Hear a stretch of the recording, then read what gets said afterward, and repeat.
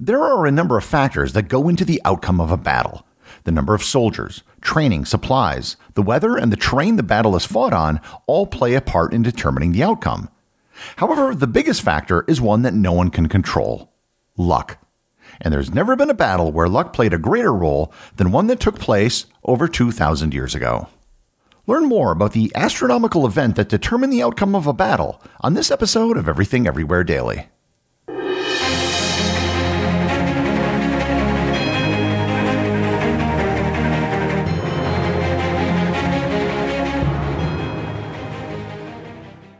This episode is sponsored by Heaven Hill Bottled and Bond Bourbon.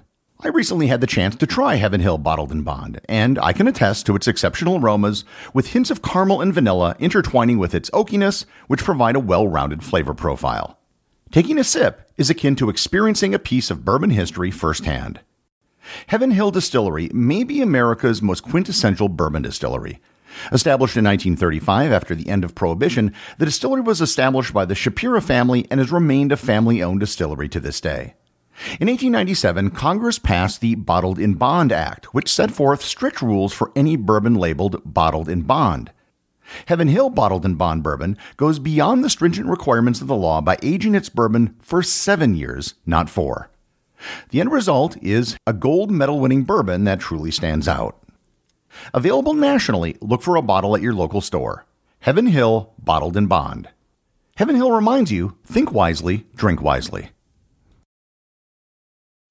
When you need mealtime inspiration, it's worth shopping Kroger, where you'll find over 30,000 mouth-watering choices that excite your inner foodie. And no matter what tasty choice you make, you'll enjoy our everyday low prices, plus extra ways to save, like digital coupons worth over $600 each week. You can also save up to $1 off per gallon at the pump with fuel points. More savings and more inspiring flavors make shopping Kroger worth it every time. Kroger, fresh for everyone. Fuel restrictions apply.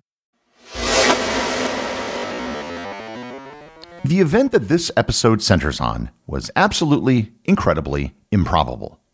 If you were to run the history of the world over from scratch, the odds that such an event was to happen again would be likely close to zero. However, as far as we know, the events I'm about to describe actually did happen. The story takes place during the Third Mithridatic War. As I'm guessing most of you have no idea what the Third Mithridatic War was, I should probably explain that first. The Third Mithridatic War was the final of 3 wars that took place between King Mithridates VI of Pontus and the Roman Republic. The Kingdom of Pontus was a Hellenistic kingdom located on the northeast coast of modern-day Turkey along the Baltic Sea. Mithridates VI Eupator, also known as Mithridates the Great, was arguably the greatest leader of Pontus in its history, and he was actually a very significant person in the history of the ancient Mediterranean. Pontus, like many kingdoms in the region, found themselves butting up against the growing power of the Roman Republic. Rome had conquered the western half of Asia Minor and dubbed it the Province of Asia. The Roman sphere of influence was now bordering Pontus, which had been expanding under Mithridates. Knowing that a war with Rome was probably in the cards, Mithridates decided to strike first. The First Mithridatic War began in 88 BC with a stunning surprise attack. Mithridates organized the Greek cities in Roman Asia to rise up against the Romans. On the night of May 23, 88 BC, a coordinated uprising took place in cities all over the Roman province of Asia. Rioters consisting of local inhabitants and various Greek factions launched a coordinated attack on the Roman residents, resulting in a brutal massacre. It is said that around 80,000 Romans and Italians were killed in the violence throughout the province. The rebellion quickly spread throughout the province of Asia, and other Greek cities joined the revolt against Rome. The Roman governor of Asia, Gaius Aquilius, was unable to contain the uprising and was eventually himself captured and executed by the rebels. Needless to say, Rome did not take this lightly. This was the greatest insult possible, so Rome declared war on Pontus and King Mithridates, starting what we know as the First Mithridatic War. The Roman leader during this war was none other than Lucius Cornelius Sulla, who I've mentioned in previous episodes. Sulla was successful, and the war ended in 85 BC with the Treaty of Dardanos, which allowed Pontus to remain as a kingdom with Mithridates as its king. However, just a few years later in 83 BC, Mithridates launched another preemptive attack against Rome with the support of several Greek city-states, and this was the start of the Second Mithridatic War. The Romans, this time led by the general Lucius Licinius Lucullus, managed to push Mithridates back to his capital of Sinope. However, the war ended in 81 BC with a Roman defeat, and the outcome was inconclusive. The peace lasted longer this time, but there was still one more war to be fought, which gets us to our story, the Third Mithridatic War.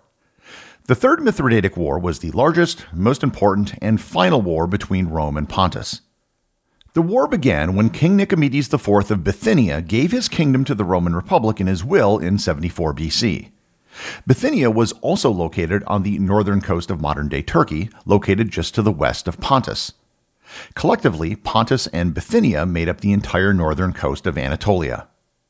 Mithridates couldn't just let Rome waltz in and take over Bithynia, so he took his army that he had been rebuilding since the last war ended and invaded Bithynia. Luckily for Mithridates, at the time he invaded Bithynia, a Roman by the name of Sertorius had launched a rebellion over in the province of Hispania in modern-day Spain. Rome sent 2 generals to Asia Minor to deal with Mithridates. The previously mentioned Lucullus was sent to Cilicia in southern Anatolia, and Marcus Aurelius Cotta was sent to pin down Mithridates' navy in Bithynia. The plan was for Lucullus to cross Anatolia to meet Mithridates by land, while Cotta took care of him by sea. Unfortunately, it didn't go that way. Mithridates defeated Cotta at the Battle of Chanceldon. When word of the defeat arrived, Lucullus and his army were already in Bithynia. Lucullus at this point was urged to turn and march right into Pontus, which was now undefended. However, Lucullus decided to end the problem once and for all by going right after Mithridates. Lucullus commanded about 30,000 men. The army of Mithridates, however, was significantly larger. By some accounts, there may have been as many as 300,000 men. Somewhere near the ancient city of Nicaea and the present-day city of Iznik, Turkey, the two sides squared off, the large Pontic army and the massively outnumbered Romans. We don't know the exact date it occurred. It was sometime in the year 72 or 73 BC. But both armies were on the field, marching towards each other, when something happened. Everything I've spent the last few minutes explaining about Mithridates and the 3 wars with Rome was all just a prelude to get to this part of the story. In the sky, between the 2 armies marching towards each other, something appeared. The Roman historian Plutarch described it as follows, quote, "But presently as they were on the point of joining battle, with no apparent change of weather, but all of a sudden the sky burst asunder, and a huge flame-like body was seen to fall between the 2 armies. In shape it was most like a wine jar, in color like molten silver. Both sides were astonished at the sight and separated. This marvel, as they say, occurred in Phrygia at a place called Otriae." End quote. A meteor had fallen from the sky at the exact time and place that this battle was about to occur. Ancient people were a very superstitious lot. Heck, most modern people are very superstitious, but ancient people were especially so. A sign from the heavens meant something. The trick was figuring out exactly what it meant. Any smart general or politician would try to interpret the omen as a good one for them. In the case of Mithridates, comets had appeared in the sky both during his birth and during his coronation. Both sightings were interpreted to mean that he was destined for greatness. The Romans, however, had their own interpretation of the event. One of the most important places in Rome was the Temple of Cybele. Cybele was also known as Magna Mater in Latin, or Great Mother. During the Second Punic War against Carthage, when Rome was on the brink of annihilation, they consulted the Sibylline books to tell them what to do. The prophetic Sibylline books were something I covered in a previous episode. The Sibylline books told them to establish a cult of Magna Mater and bring the goddess to Rome. In particular, they had to bring the physical Magna Mater to Rome, which was located in Asia Minor. Unlike other temples to gods, the physical Magna Mater wasn't a statue. Rather, it was an iron meteorite. Having seen this sign in the heavens, both sides backed away, and there was no battle. This was fortuitous for the Romans because Pontus was having a difficult time logistically supporting its troops. When the battle didn't happen, Pontus had to retreat to a point where they could be better supplied. This sudden appearance of a meteor in the sky may have saved Lucullus and his army. However, whatever meaning the appearance of the meteor had, it didn't end the war. It actually dragged on for several more years. By 66 BC, there was accusations that Lucullus was actually dragging on the war for personal profit, and the army was becoming worn down with very low morale. So the Romans sent in their superstar general, Pompey. Pompey, whose name has appeared many times in other episodes, did not disappoint. Within a year, he had defeated the forces of Pontus, effectually ending the war. In 63 BC, Mithridates tried to raise another army and found all of his allies, including his sons, had turned against him. Out of options, he decided to kill himself. Oddly enough, Mithridates had spent his entire life developing an immunity to poisons by taking very small doses. In fact, this practice is still known as Mithridatism. The Roman historian Appian wrote, quote, "Mithridates then took out some poison that he always carried next to his sword and mixed it. There, two of his daughters, who were still girls growing up together, named Mithridates and Nisa, who had been betrothed to the kings of Egypt and Cyprus, asked him to let them have some of the poison first, and insisted strenuously and prevented him from drinking it until they had taken some and swallowed it. The drug took effect on them at once, but upon Mithridates, although he walked around rapidly to hasten its action, it had no effect, because he had accustomed himself to other drugs by continually trying them as a means of protection against poisoners." End quote. He was ultimately killed by one of his servants, but it was a highly ironic way to go out, considering he spent most of his life protecting himself from just such a death by poisoning.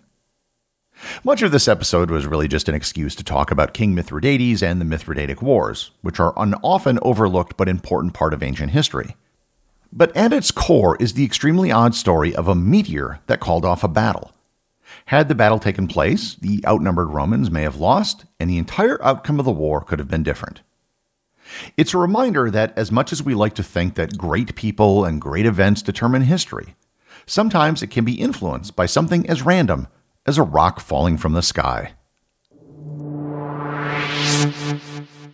The executive producer of Everything Everywhere Daily is Charles Daniel. The associate producers are Thor Thompson and Peter Bennett. Today's review comes from listener Lorar Travels over on Apple Podcasts in the United States. They write, "Physio Companion. I've been enjoying your podcast for a few months now. At first, I started with current episodes and cherry-picking the ones I thought I'd like. However, now your podcast is my companion to my post-surgery physiotherapy. I typically listen to 3 to 4 episodes per round of physio exercises, which I do about 5 to 6 times a day. At this pace, you'll need to unlock the Latvian branch of the Completionist Club next month. Thanks for being there and expanding my knowledge while I strengthen my knee." Well, thanks, Lorar. I hope your recovery is proceeding rapidly, and I'm honored to keep you company while you're building up strength in your knee. And as far as I know, we have yet to open a Completionist Club in Latvia or any of the Baltic states. So I would love to open up a beautiful Art Deco Completionist clubhouse in Riga. Remember, if you leave a review or send me a boostergram, you too can have it read on the show.